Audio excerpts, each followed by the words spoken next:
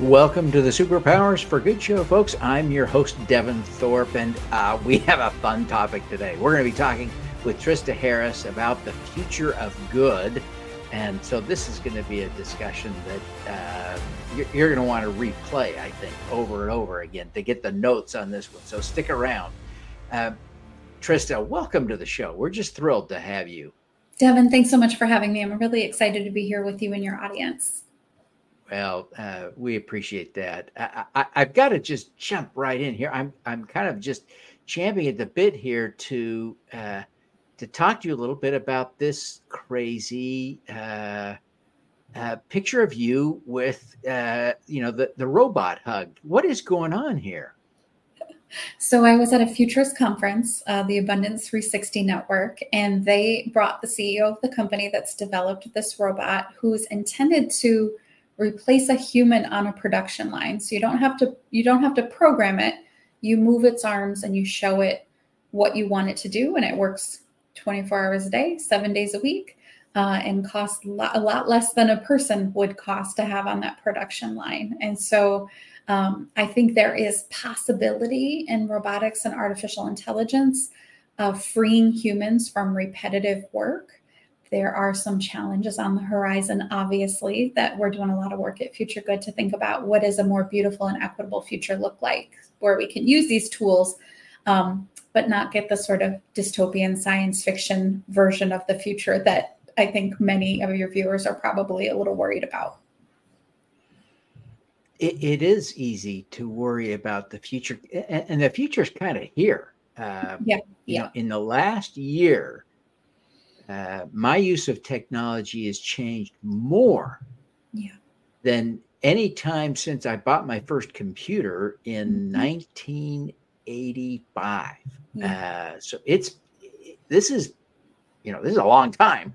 I've been using tech, and I'm like, oh my gosh, this is really wild. Yeah.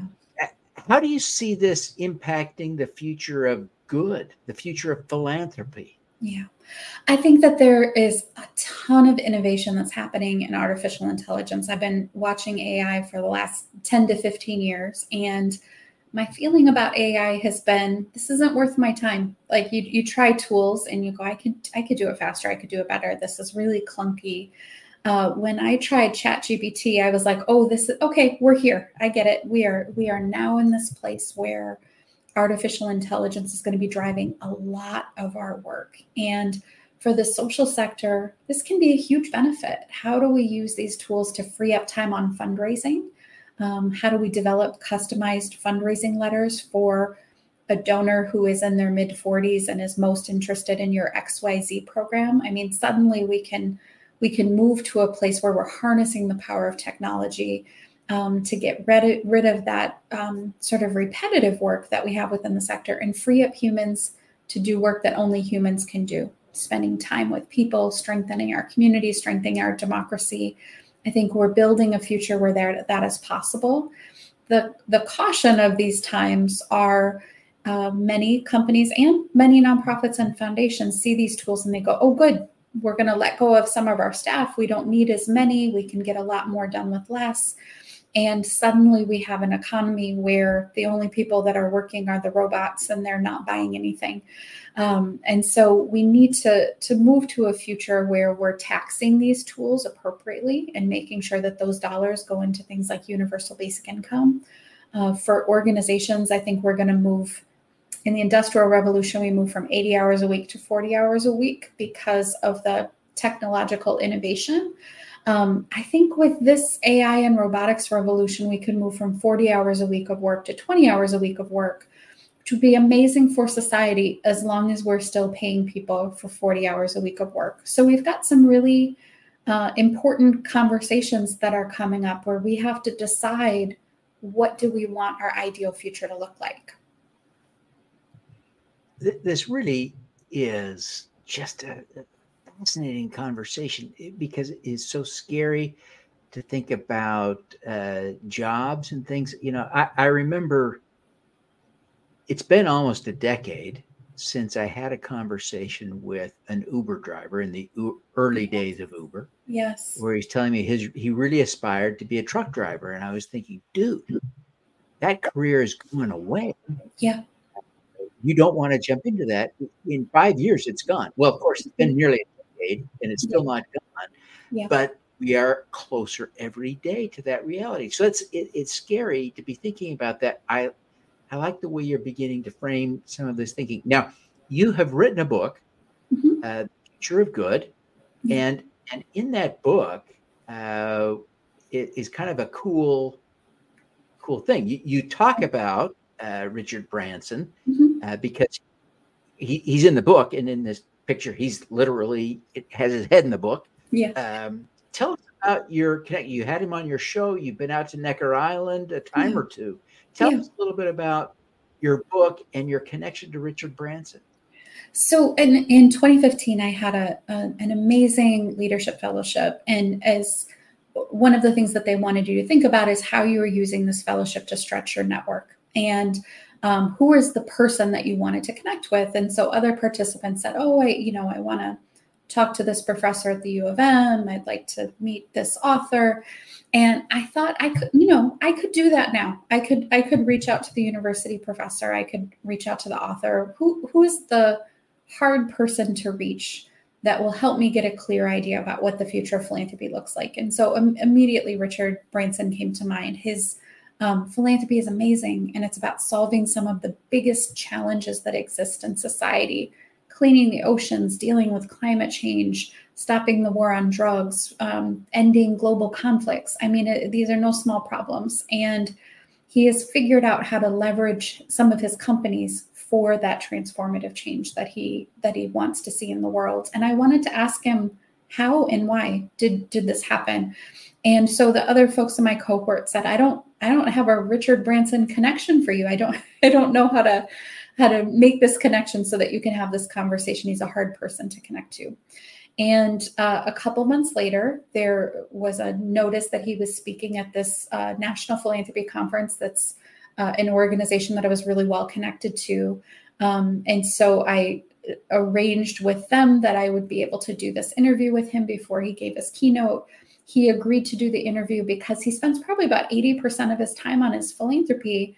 And people just want to talk to him about like going to space and how does it feel to be so rich and have your own island. People don't want to talk to him about his philanthropy. So I was really excited to have that opportunity.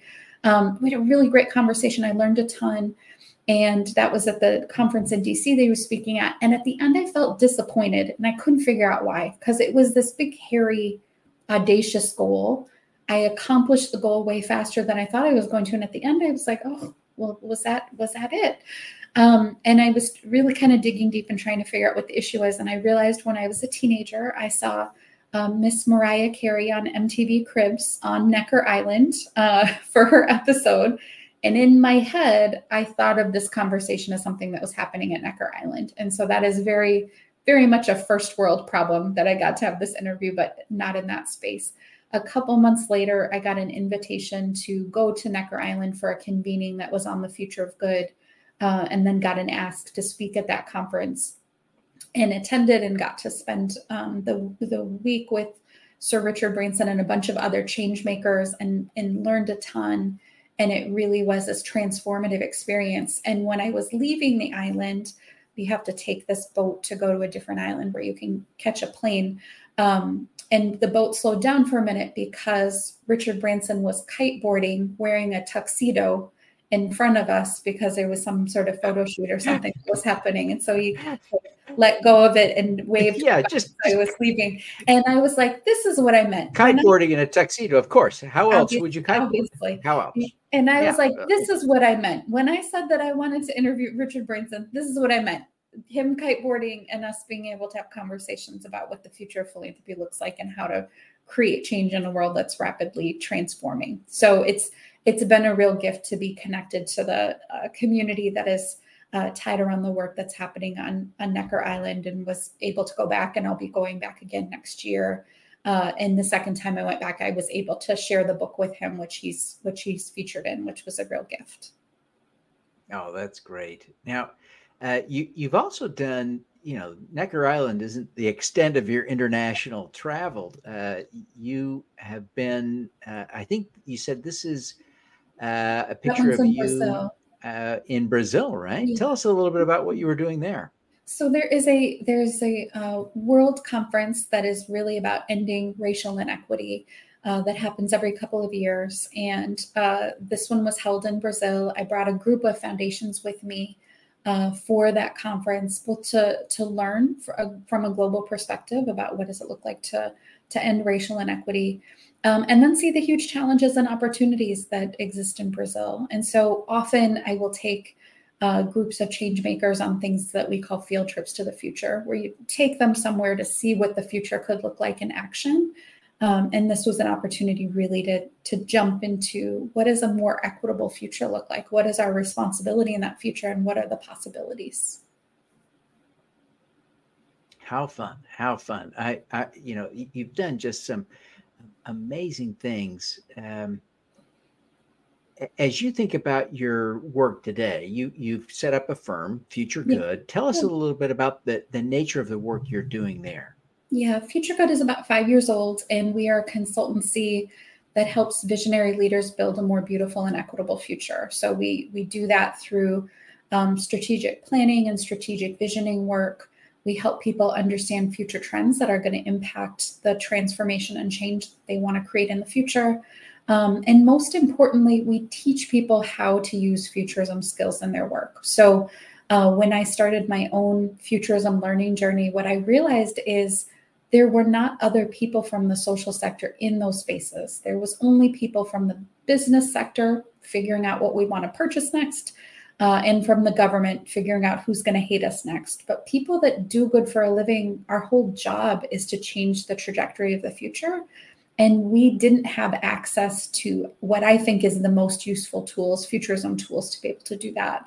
And so in my learning journey, it's been really about how to harness those tools and ensure that they're accessible to people that work in the sector. And so instead of, I speak at a lot of social sector conferences, and I love going and saying, here's what I think the future is going to bring. But what is even better is when people in that local community, or experts on early childhood education, or experts on the future of rural communities or transportation, they learn the futurism tools, and they're able to say, here's what I think is coming next. Here's what I'm noticing. Here's my highest hopes for our ideal future. And so through Future Good Studio, we train people in a 3-month time period in a cohort of peers how to use these tools in their work and really supercharge their impact. Well, I think it's just, it's amazing work that you're doing. And it's been so great to chat with you. Folks, we're going to come back to visit more with Trista about her superpower, but we're going to take a short break here just to show a couple of key messages here. But when we come back, we're going to talk to her about her superpower. So stick around. Learn how to build stronger communities with investment crowdfunding on December 20th at 1 Eastern. Dorian Dickinson, founder and CEO of Funding Hope, will explain how to use investment crowdfunding as a tool for community building. Register today at thesupercrowd.com. We're grateful for the support of our sponsors and co-hosts. Ever wonder if you can raise money with a community round on WeFunder? It may not be as tricky as you think. You can start right now. Start in under 2 minutes. Visit wefunder.s4g.biz or scan the QR code to begin. Give it a try. Want to learn from the world's great change makers? Find your superpower. Subscribe to the Superpowers for Good newsletter at superpowersforgood.com. Make your strengths into superpowers that will change the world. Join the super crowd today. Superpowers4good.com. Welcome back, everyone. We're here with Trista Harris. She is the president of Future Good and also the author of the book by the same name. Just a fascinating discussion we've had with her, but we're going to shift gears a little bit and talk to her about her superpower. Trista, you really have done amazing things. And, we've been talking about your experience with Richard Branson, and that's pretty cool. Amazing stuff you've done. What is your superpower? So my superpower is helping other people predict and shape the future. It took a really long time for me to get to the bottom of that piece of it is really about other change makers in the world. And I remember I had a great executive coach, and I was stressing out during this same fellowship that I talked about earlier, because I still had resources left and time left. And I had done all the things that I said I was going to do. And I was feeling a lot of sort of stress and strain about this. And the coach said, go to a beach and write about what you learned. Why are you so stressed? And I said, I haven't figured out how to solve all of the problems yet. And so if I've got time and resources, I should learn a new tool or do a new thing. And she goes, I understand what the problem is. She said, just so you know, Jesus and Gandhi were both on earth. They did great things, and there's still things left to be done. And so maybe you should lower the bar for yourself about the change that you have to create in the world. And that really helped me to get to this place of my superpower is really about helping people in the social sector use futurism skills. And they do amazing things with these tools.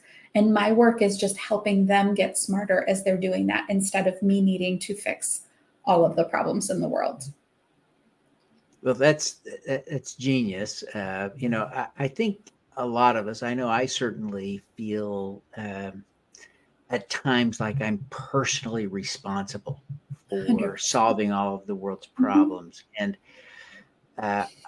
in a way, I'm glad, I'm even proud of feeling some personal responsibility. Yes. But at the same time, it can be overwhelming. You feel like, I'm making no progress. Yes.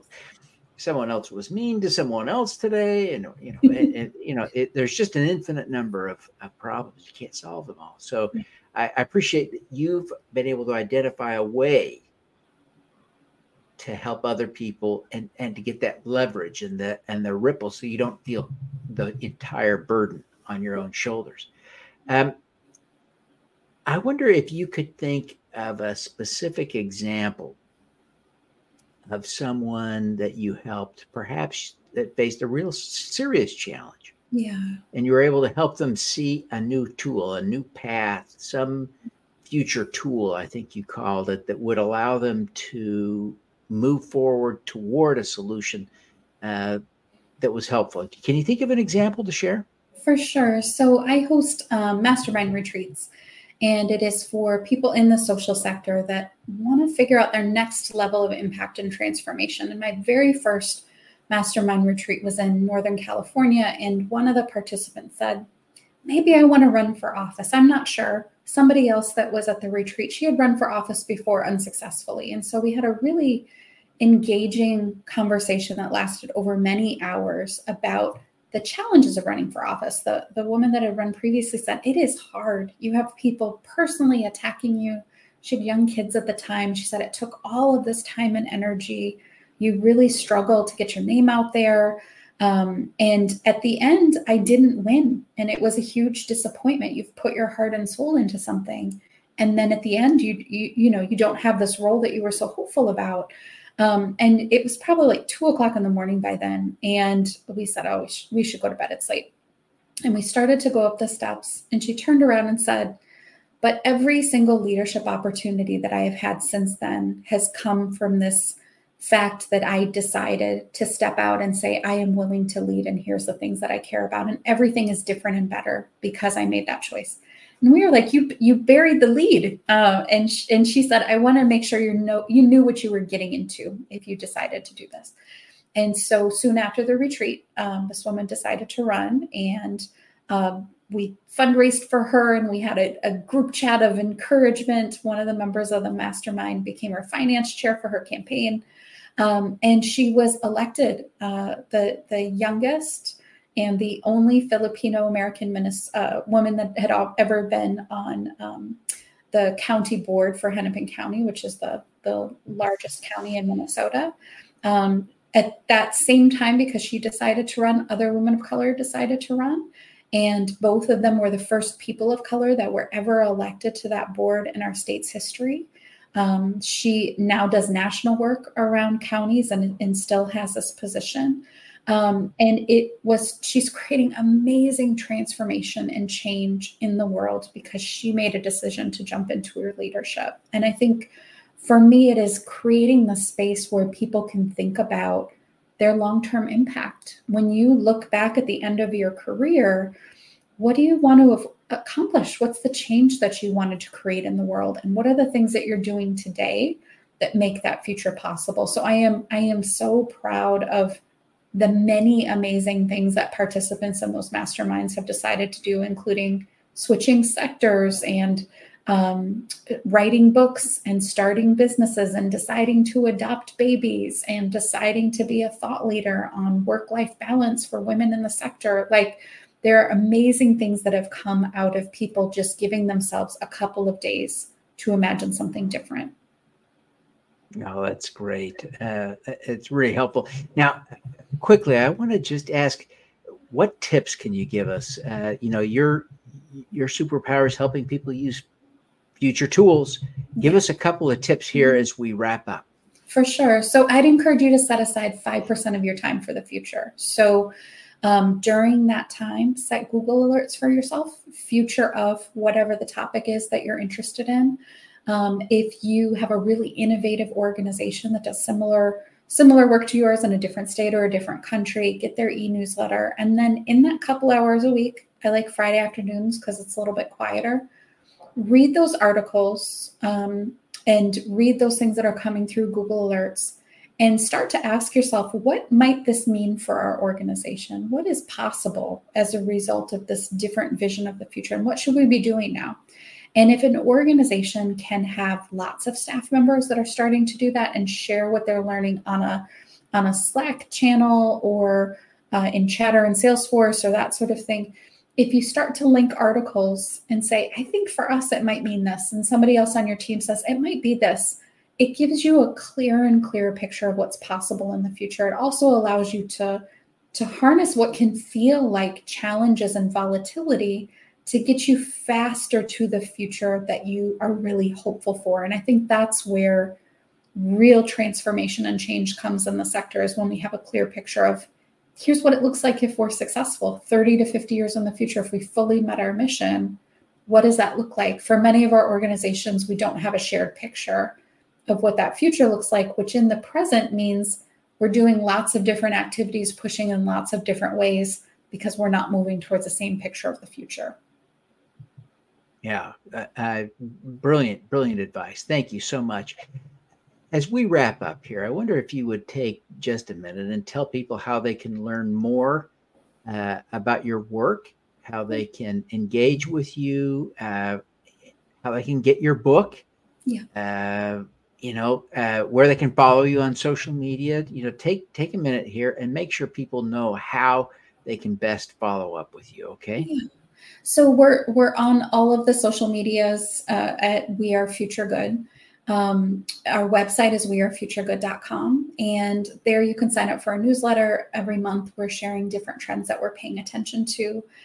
We host mastermind retreats. We also host Future Good Fest, which is a virtual version of the mastermind retreat where you can use the same tools and take that time for yourself at home instead of in beautiful Palm Springs, where we're going to be this year.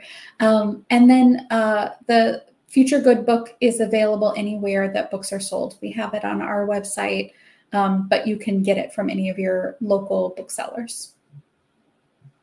Fantastic. Well, I'm so grateful that you would take the time to be with us today. Thank we love you. the work that you're doing, and I look forward to reading your book and to subscribing to your newsletter and getting your advice and counsel, because I don't know if you've noticed, but I have some gray whiskers, and I'm eager to figure out how to plan for a future. I think it's easy for people of a certain age, some of whom resemble me, to think of the future as your problem, the problem of the next generation. And yet I expect to be around another 30 years. Yep. I think I have some stake in the future. So I'm going to subscribe. I'm going to follow. I'm going to learn from you. Going to read your book. So we want to see you succeed in all the great work that you're doing. So thank you very, very much for being with us today. Devin, thanks for having me. And thanks for all that you're doing to build a more beautiful and equitable future. All righty. Let's do some good.